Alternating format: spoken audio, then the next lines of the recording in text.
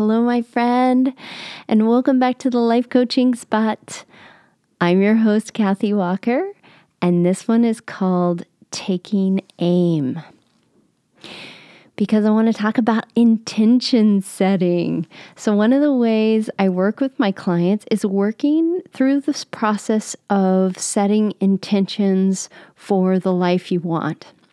And there's a reason why intention setting and reciting affirmations is a thing, because it really works.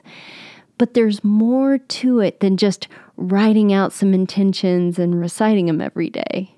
You know, if it were that easy, we'd all be skipping around in paradise right now.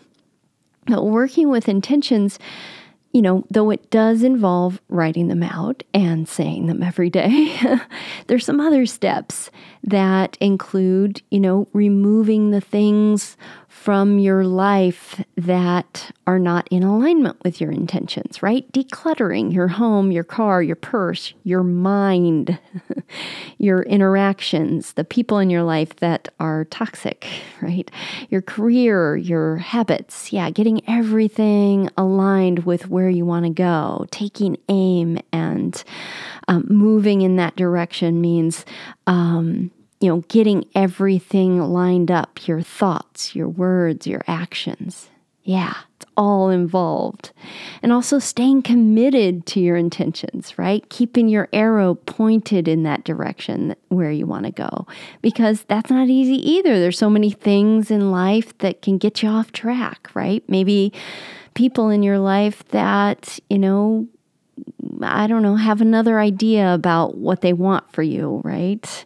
Your friends and families may be afraid of your growth. That can be a thing, right? And then there's a part about creating new neural pathways, right? Working with, breaking old neural pathways and creating new ones so that your subconscious mind is in alignment with the life you want. And these are some of the things that we work on, and we'll create a whole intention movie that you can watch every day. Yeah, it's fun. But the part of the process that I want to talk about, which has actually been the most challenging for me in my growth over the years, is the final piece, which is surrendering the whole thing over to something bigger than yourself, right? Yeah, that's right. Letting go and surrendering the whole thing. It's probably the most important ingredient in the whole process of manifesting your dreams. Yeah, but this seems counterintuitive to the ego for sure. And this is also the part where believing in a higher power comes in quite handy, right? And honestly, I'm not quite sure how to explain this part without some concept of a force bigger than yourself, whether you call it God or divine intelligence or source energy, the universe, whatever. Anyway, one of the inevitable side effects for me growing up, surrounded by alcoholism, is this innate need for a sense of control, right? It comes with the territory. So trusting in God or the universe really took some landing into. In fact, I really needed some proof, basically, before I would even consider being willing to let go. But let me tell you, I did get that. I received my proof.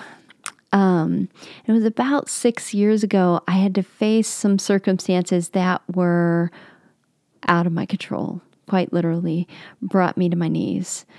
So, and this is still too fresh to share the details with you about, but suffice to say that,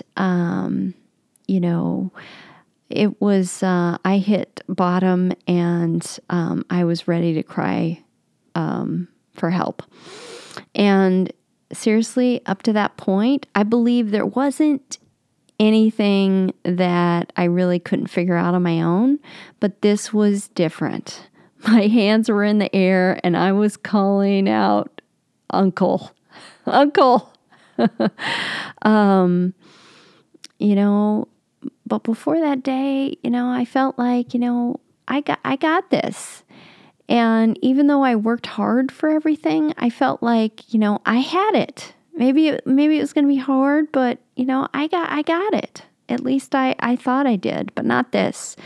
I did not have this. I was at the end of a rope that I had thought went on forever, and come to find out, there was no more rope and I was free falling. And at that point, I wasn't even trying to grasp for anything, right? Because I was that lost, right? I just let go. For the first time in my life, I was experiencing what surrender felt like. And what happened next completely blew my mind. It was like angels came from every direction to take care of me and everything around me. I could have never arranged for a more beautiful cleanup plan. And I have no idea how it happened. It just happened. Yeah, I let go and something literally carried me. I thought that story, I had heard that story as a child about, walking down the sand, footprints in the sand, right? And looking behind, and there were only one set of footsteps. I never got that. After that day, I was like, oh, right. Yeah, I got some evidence. I got some evidence of something bigger than me. So even though that was the single worst experience of my life, I'm grateful for the lesson that came from it. And that lesson was that I'm not in control. And when I let go, I make room for something so much larger than me to come in a way that's so much bigger and better than I could have thought up on my own, from my own limited perspective. So much bigger. Yeah.